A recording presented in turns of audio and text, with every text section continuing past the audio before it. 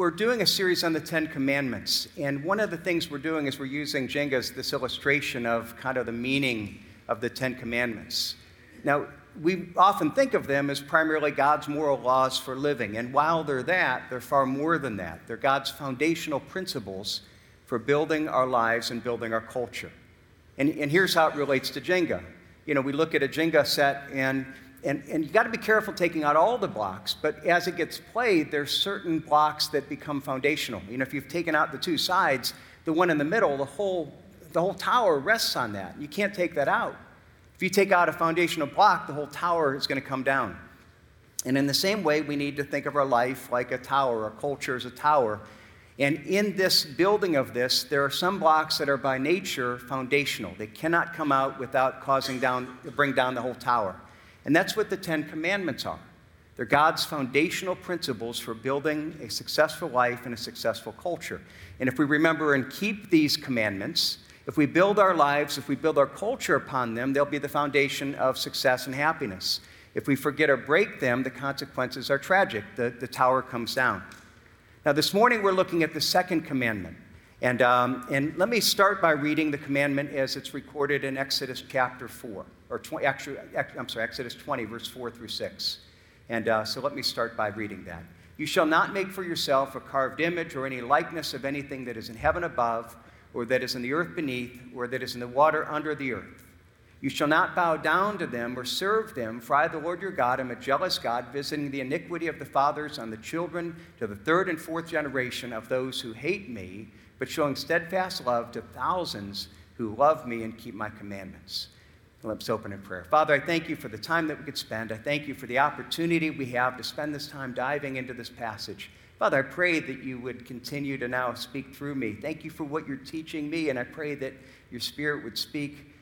And Father, that what we hear today would not be my opinions, my words, but Father, somehow through me, an imperfect messenger, that you would speak the truth of your perfect word. Father, help us to have hearts that are open to hear and understand, and even apply these truths to our lives. In Jesus' name we pray, amen.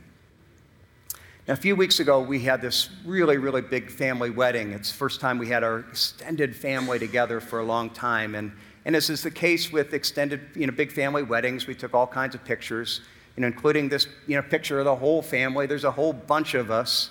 And, we took a picture with our immediate family and had that. And then, I have this picture with my beautiful wife. And now let me ask you, if you look at this, does anybody notice maybe something a little unusual about this particular picture?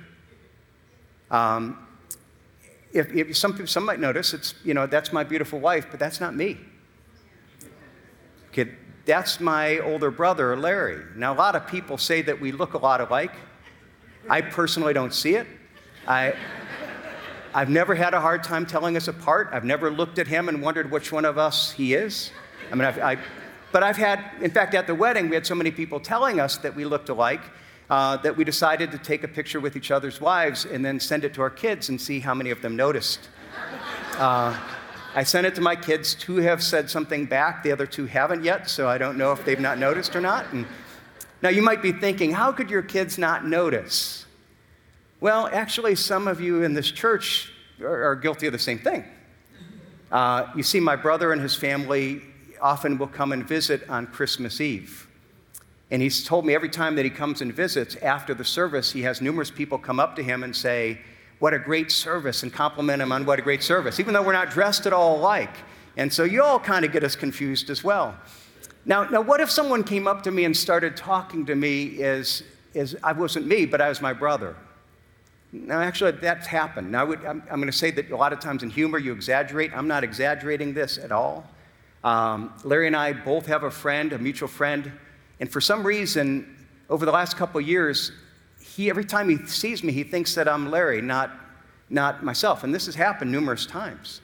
And we'll be talking, and I realize that, and I'll say, well, I'm not Larry, I'm Mike. And I'll tell him, and he just doesn't hear me. He keeps talking. And after like 5 times, I'll tell him that, and I said, okay, I'll just let him think I'm Larry. In fact, in one conversation, he even told me about halfway through, he said, oh, by the way, I visited your brother's church a couple months ago. And I told him, well, I am my brother. And then he went on and gave me a review of my brother's church. And so it was, Those conversations are rather interesting, but they haven't ever been meaningful. Because as long as he thinks that I'm my brother, the fact is, we're not having a real conversation. We're not having a real relationship. It's all based on a falsehood. Now, the basic principle at work in this is this. If you insist that I'm someone other than I am, no matter how sincere that belief may be, the fact is we're never going to have a real relationship. Now, let me take that same idea and put it into another very practical way, a less humorous way. It's actually a very common problem amongst married couples early in their marriage, that when they get married, one or both parties enters into the relationship thinking of their spouse as a person other than they really are. And so what happens is they go into this relationship and they have this picture of the spouse that they want to have, this idealized vision of who they want it to be, and not really seeing the person or loving them for who they are. And so they have this idealized picture that they project onto the other person, and it's a really common problem, because then what happens is that throughout the marriage, they're always judging the person by how well they match up to that idealized picture. And usually they fall short, and so it becomes a major source of conflict because they're falling short of that idealized image. They're not being who you want them to be, they're, in a sense, being who they are. In fact, when you look at marriages that break up in the first couple of years, this is usually one of the primary reasons why it happens. You see, until both parties learn to really understand who the other person is, love and accept them for who they are, not who you want them to be, there's not going to be any chance of a healthy relationship. As long as you insist that they become who you want them to be, it's never going to work. And I've talked to couples before that this has been the case, and I'll tell the one person who has this image, and I'll say, the fact is you really haven't ever loved that other person. You love the idea of that person. You're loving the projection of what you want them to be, but you've really never loved and accepted them for who they are. And you can't have a healthy relationship with them until you love and accept them for who they are. My friends, that's a basic principle in any relationship. It's true, for a friend of mine, if he thinks I'm my brother, it's true in a marriage. And it's likewise true even in our relationship with God. And it's not only true in our relationship with God, but like in marriage, it's actually an extremely common problem. You see, too often we can come to God and we can try to relate to Him not as the God who He is, but instead as the God whom we want Him to be. See, we have in our mind this picture of what we think God should be, and we project that onto God. And when we do this, the fact is we don't have a real relationship with the real God. We're just relating to our own imagination and our own desires. In fact, that's such a common problem that when God gave the Ten Commandments, this is at the core of what the second commandment, the second foundation for a healthy life and culture, is all about. Now, we saw last week that the Ten Commandments out of the Ten Commandments, the second is one of the more misunderstood. You see, the first is, you shall have no other gods before me. And we read this one a minute ago, and it talks about not making any kind of image. And it's common for people to think that the second is just kind of restatement of the first. Well, the first is, you shall have no other gods. And the second is, well, especially those gods that you make little statues of, especially don't worship them. But that's not what it's saying. See, the core meaning is don't worship other gods that you make an idol of. It's literally when you worship me, don't make me into an idol. Don't make me into an image. It prohibits making God into any kind of image. See, the first commandment teaches that we shouldn't worship false gods. The second commandment teaches that we shouldn't worship the true God falsely. And the key to understanding this is realizing that it's not just prohibiting making God into a physical image. We can be guilty of that, but it's not just that. See, we can be just as guilty when we make God into a mental image, using our imaginations of what we think He should be like.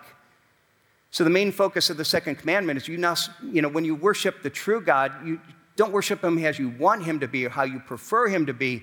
Worship Him as He reveals Himself to be. The fact is, all of us, it's natural for us to try to make God into an image. And we see this all the time. How often have we talked to people and people say, well, I think of God like this or just like this. And I think of God as the great architect who put things together. I think of God as a loving grandfather, who just loves us and cares for us. And I like to think of God and Jesus as this, teacher and example. And anytime when we say, I like to think of God just like, what we're saying is, in a sense, saying, here's my mental image that I have of God. And when I think of this mental image, the fact that I think of him this way, I think that makes him that way. You see, what we've got to realize is my thinking of God doesn't change who he is. Just like if I think of my spouse as somebody totally different than who she is, it doesn't change who she is. It just means that I'm not really loving and valuing who she is. I can't have a relationship with her.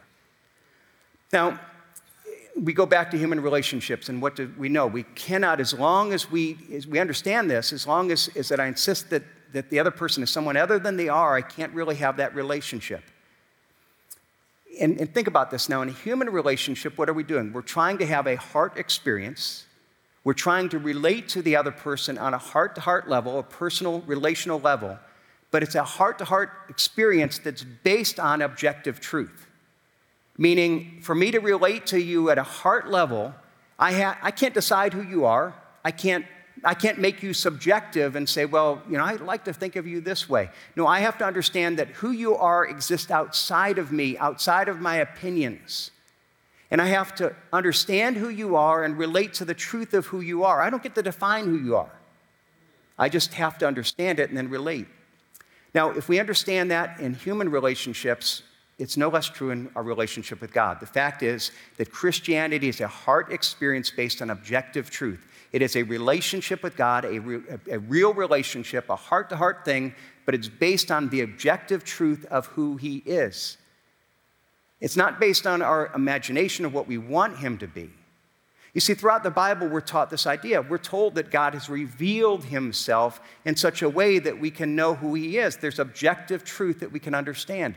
Let's take, for example, the way that 1 John begins. Look at how John begins this. John was an apostle of Jesus. He says, that which was from the beginning, which we have heard, which we've seen with our eyes, which we've looked at, and our hands have touched, we proclaim concerning the word of life. He's saying this is the truth about God from the beginning. Going back to creation, before time began, from the very beginning, this is the truth about God. And as a follower of Jesus, now I'm not just teaching my opinion, my ideas, my desires about God, but I'm teaching this objective truth that I've seen with my eyes, that I've looked at, our hands have touched, and that's what I'm proclaiming to you. This life appeared, and we have seen it and testify it and proclaimed to you the eternal life which was with the Father and has appeared to us. So he came, and he's made it visible to us. And that's what we're proclaiming. And who was it? It was Jesus, the second person of the Trinity, so that when we know who he is, it's also telling us about the Father. He continues, we proclaim to you what we've seen and heard, so that you also may have fellowship with us. And our fellowship is with the Father and his Son, Jesus Christ. You see, I'm not giving my opinion about God, he's saying. No, this is what we've seen and heard and now proclaim it to you. This is what God has revealed about himself through history. And only if you understand the true God who really is, then can you have fellowship with him, with his Son Jesus, and with God the Father. Now, the fact is we live in a time and culture where it's very, very common to see belief in God as being subjective. So I believe God this way, or the God that I believe wouldn't do this. And we have this idea of this God that we're comfortable with. But the fact is, when we're doing that, we're creating an image of God, and any God that we create isn't the true God. See, it doesn't matter what you think about God or what your opinions or my opinions are about God. The fact is that God exists outside of us. And if we've created an image in our mind, that's not the true God. See, we can look throughout the Bible and we can pick and choose, and people often will do this. And I don't like that. And the God that I believe wouldn't do this. And we're constructing this idea of the God that we want. And again, let me put it in terms of human relationships. Let's say if somebody comes up to me and says, well, Mike, I really want this great relationship with you, and I want to get to know you really well. But before we get going, I want you to know that you said that, that you're married to Sandy and you have 4 kids and you grew up here in Ohio. And I know that's what you said about yourself, but personally, You see, I always like to think of you as someone who's born in India, and you were raised by the League of Assassins, and you have a secret identity, and you lived there until you came over here to America to pursue your NBA career as a center in the NBA, and that's who I like to think of you. And I might be looking at this, that guy sounds really interesting. I'd like to meet him. But that's not me. That's a long way from me. And as long as you insist that that's who I am, so the fact of the matter is we're never going to have a relationship because you're not controlled by the truth of who I am. And I'll tell you who I am, but you have to relate to who I am, the real me, as I tell you. And so it is in our relationship with God. The Bible teaches the same thing, that we must have a relationship with the God who is as he's revealed himself. And if we have this God that we make up in our own mind, what we have is really a projection of our own wishes. It's not a personal God. We don't have a God that can talk back to us. A real person is always going to talk back. If I have in my own mind, I'm always going to agree with myself. And so God's always agreeing with us. And we think about that and says, no, a real person is going to argue. We're going to have a disagreement, especially if it's God who's outside of us. See, but that's part of the problem. We want a God that accepts and affirms and never disagrees. In fact, when we say, I think of God like this, what we're really doing is that we're making a projection of ourself. It's a false God. It's an image that we've made, that we put this projection on a wall, but it's not who he really is. It's projecting ourself, our own values, our own opinions. And whatever relationship we have is just with a projection of ourself, not with the true God. Now, that might even sound offensive, and how can you say that?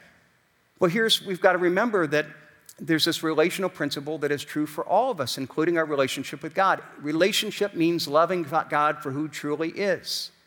It's not who I want him to be. And just as it would be foolish to try to have a marriage based on a mental image of a spouse that is totally disengaged from who they are, but who they want them to be, and I continue to push and try to make them become who I want them to be, we know that will never work. You see, and if we understand that in human relationships, so it is equally foolish, even more so, to try to have this relationship with God that is an image that we have created in our mind. It's not the true God. All we're doing is we're relating to a projection of ourselves, projection of our opinions. Now, that raises a hard question. Some people will say, well, then how do we know that we have a true belief in who God really is? Because there's a lot of opinions about God. And so how do we know that our view of God is based on the truth? Well, here we go back and we say, well, the fact is God has revealed himself so that we can know him. Now, I realize that if I say anything about God and claim it to be true, and especially claim that not only it's true, but other opinions are false, there are some people that are going to say, isn't that arrogant? Isn't that arrogant for you to come back and say that your beliefs are right, mine and others' people's are wrong? And here's why I have to be really clear about what I'm saying and what I believe. The issue is not what I believe. I am not saying that my opinions and beliefs are right. In fact, I'm going to admit that it's natural for all of us, including myself, to naturally have wrong ideas about God, and that's true of me as well.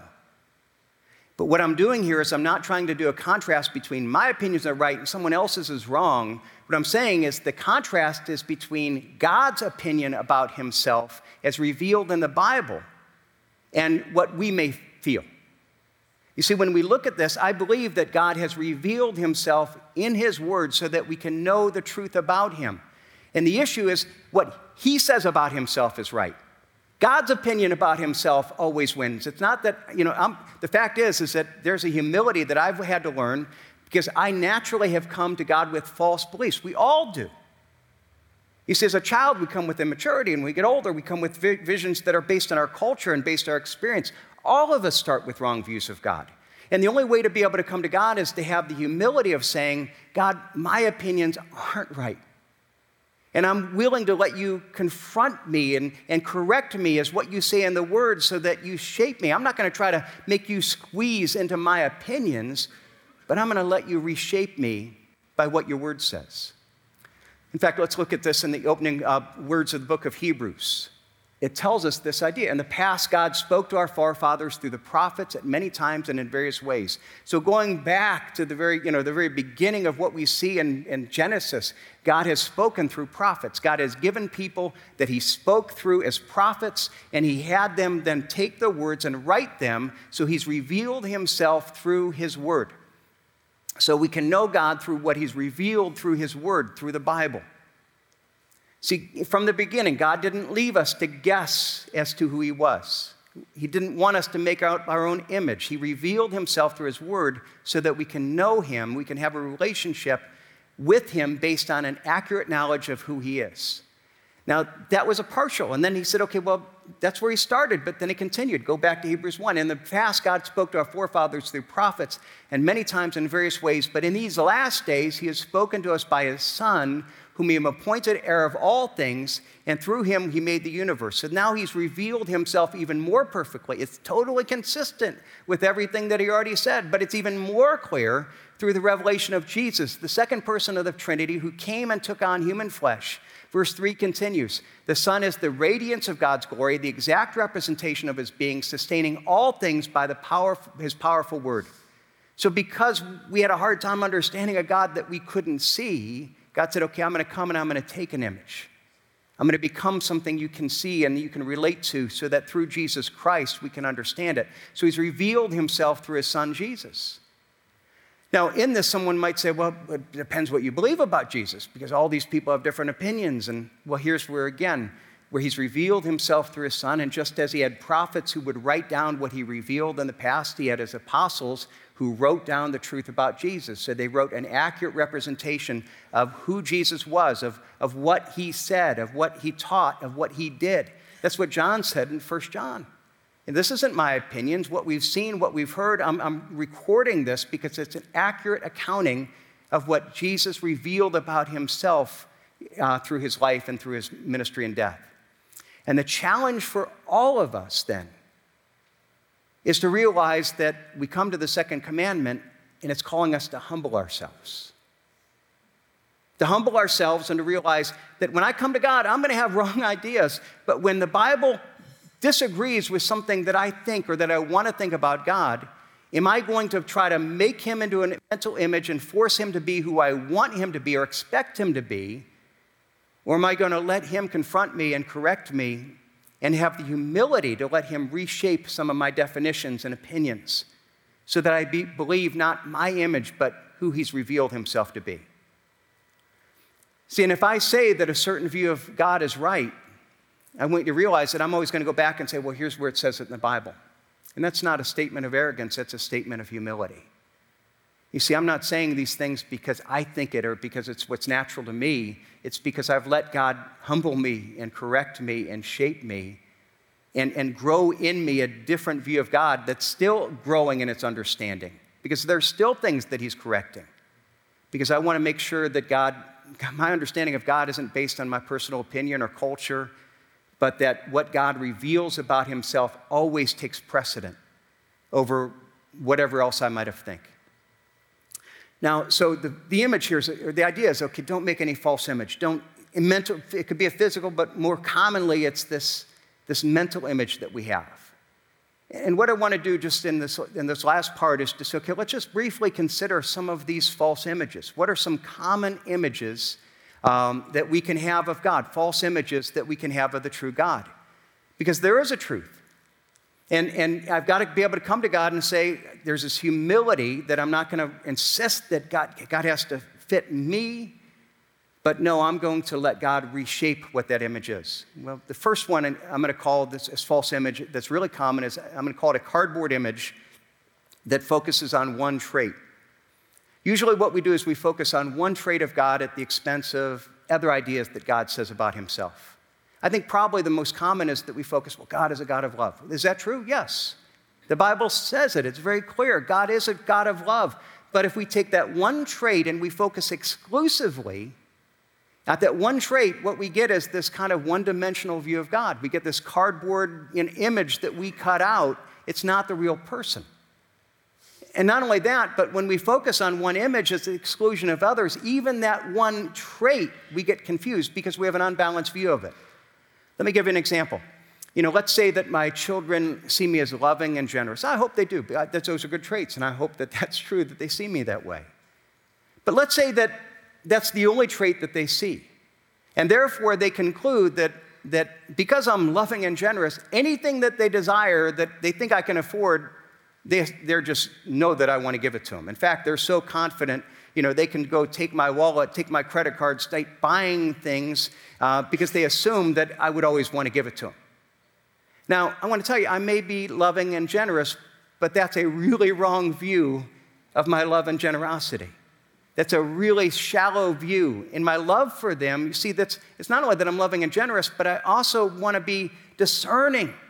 And so in my discernment, I realize there's some things that they want that aren't best for them, and I'm trying to teach them certain values. I want to teach them about responsibility and hard work and certain things, and the value of money, and all those are expression of my love.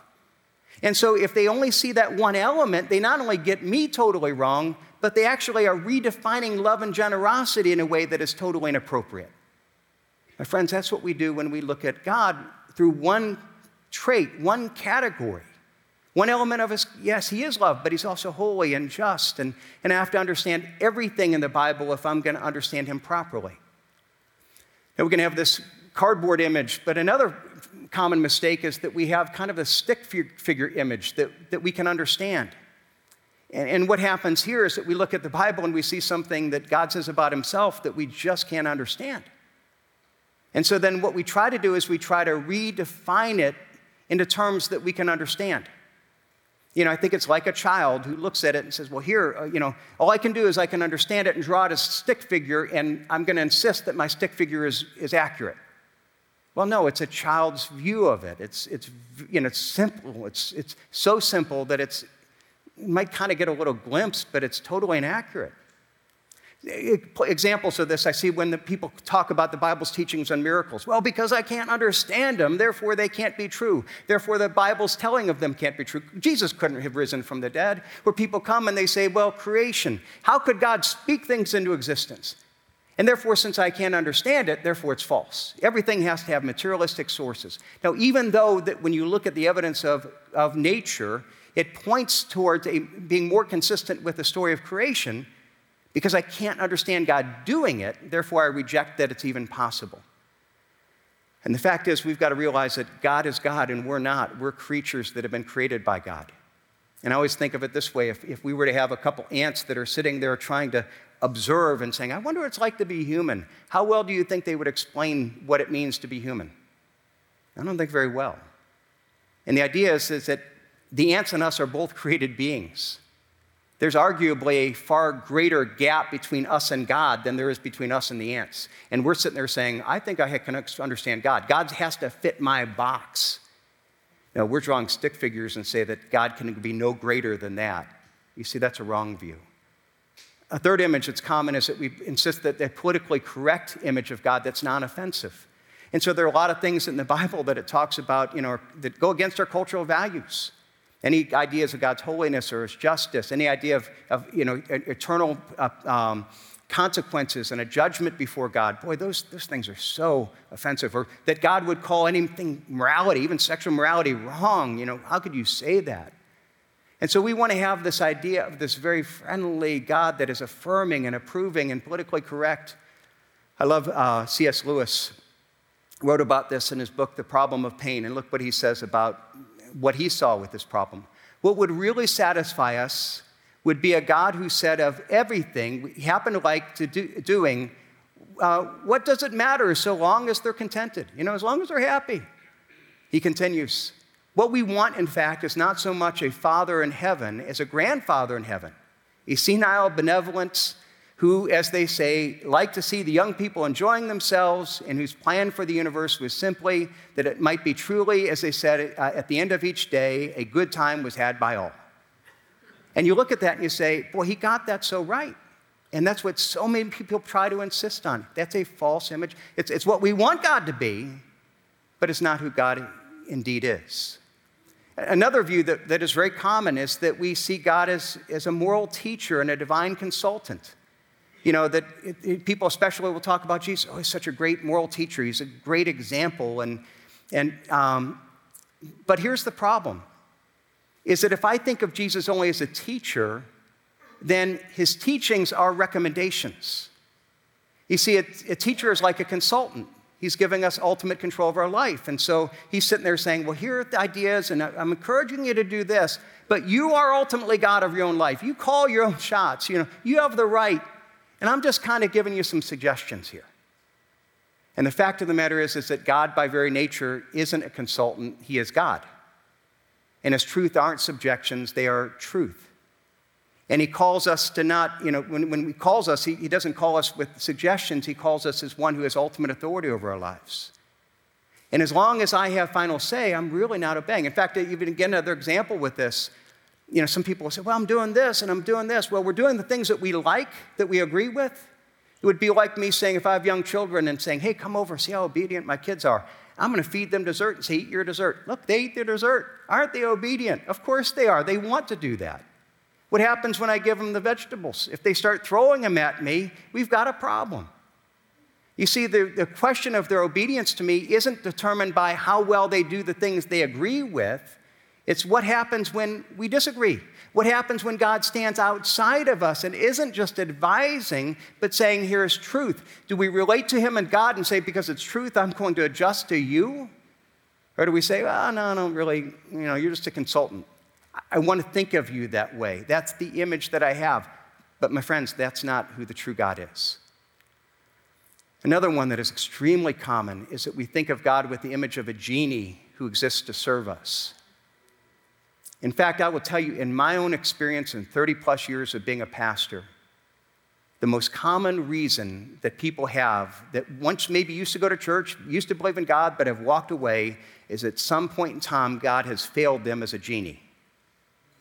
Now, they would never say that, but that's in reality what it is. Because what they'll tell me is that I had this problem and I prayed to God and I asked him and I did all these things and God didn't answer my prayer, and how could I believe in God? And basically they're saying, in reality, God exists for me. God is the genie, and I've been trying to figure out how to rub his lamp the right way, and I prayed and I did the right things. I did all the things that I would think make him happy, and he was a terrible genie because he failed to fulfill my wishes. And so how can I believe in a God that doesn't act as a good genie? Now, I want you to see that when we have that view of God, there may be some people here that you're struggling with God, and it's because God failed in some way. But what you're doing is that I am God, and God exists to serve me. I discern what's right. And if I perform right for him, he has to obey me. And if he didn't, I'm angry, I'm mad. And my friends, there are times that God works in ways that he didn't answer a prayer. He's let bad things happen. I don't understand why. I'm not making light of that. And there are many that struggle. But I want you to realize that if you're walking away from God that way, it's because you have this image of a genie, not of God. You have this genie who isn't serving you well, not a God who exists outside of you and sometimes has plans that we don't understand and isn't here to do everything that we demand the way that we think it should go. The last image that we have as a false image is a religious image of God. Now, some people might be saying, wait a second, we're talking about God. Isn't believing in God by very definition religious? How can you have a false religious view? Well, here's the idea. Is often when I hear people will say something like, aren't all religions the same? They're all just ways to work our way towards God. In a sense, I will say that all religions other than biblical Christianity are at the core the same. They're all taking a religious approach to God. And essentially what religion is, all religion starts with the idea that there is a God, or there are gods, or there is some kind of divine, and there's a separation between us and God, or between us and the divine.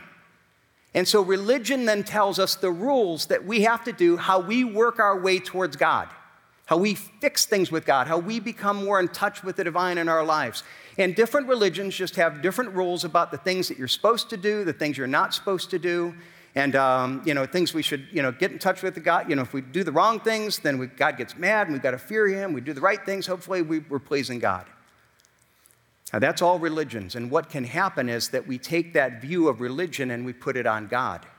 So we see God as this God the true God of the Bible, that we have to perform for. We have to keep rules. And if you have that view of God, that's a false image. That's not what the Bible teaches about God. That's not what God reveals about himself. The fact is, what the Bible reveals about himself is that there is a gap between us and him. Problem of sin. The Bible says there's nothing we can do to fix it. But the God of the Bible isn't a God that focuses on religion, but on relationship. It's a God that says, I want a relationship with you. I want to know you. I want to fix the sin issue so we can have this intimate, close relationship. But the way you do it isn't by you doing, by religion, by you performing. The way to do it isn't by what you do, how you work your way towards me. It's how I'm going to come to you. See, the God of the Bible is one that is called us to relationship. But it's a relationship not that we earn through keeping rules of religion, but it's a relationship that comes through grace, with recognizing that we couldn't fix it. And that's why God sent Jesus, who was the perfect expression of God's heart and his character and his whole plan. And he came and he lived the perfect life. And when he died on the cross, he literally took our sins upon himself. He took the punishment that our sins deserved upon himself. So that any believe in him, God literally takes our sins, he puts it on Jesus, they're punished, and he takes Jesus' righteousness and he puts it on us so that the sin that would separate us is removed. Not by our efforts, not by our goodness, not by religion, but through God's grace. Through faith in Jesus Christ, we can have this relationship with the eternal God. And let me close by saying, when we look at this, I hope that we can not only try to have this right view, but if you have a wrong view, that you see, again, these aren't my opinions. I'm trying to say this is what God's word says. And we need to be aware of how easily we're led astray to these wrong images and pictures of God. But for all of us, it starts with saying, do you have not a religious God that you're trying to perform for, but you have a relational God who wants to forgive you and have a personal relationship with you. And that's not going to happen by you keeping rules better. I'm not going to tell you the hoops you have to jump through. It happens by recognizing that God isn't a God of religion, that it's not about rules. It's about a relationship through grace by accepting Jesus Christ, by admitting, God, I agree with you, I'm a sinner, I agree with you, I can't fix this. But I also recognize that's why you sent your son, Jesus Christ, to die on the cross for my sins. So that if I agree with you that I have that need and I ask you to forgive me through Jesus, he forgives me and he gives me your righteousness. And I can have a relationship not based on what I do, but based on my humility and accepting what you have done for me.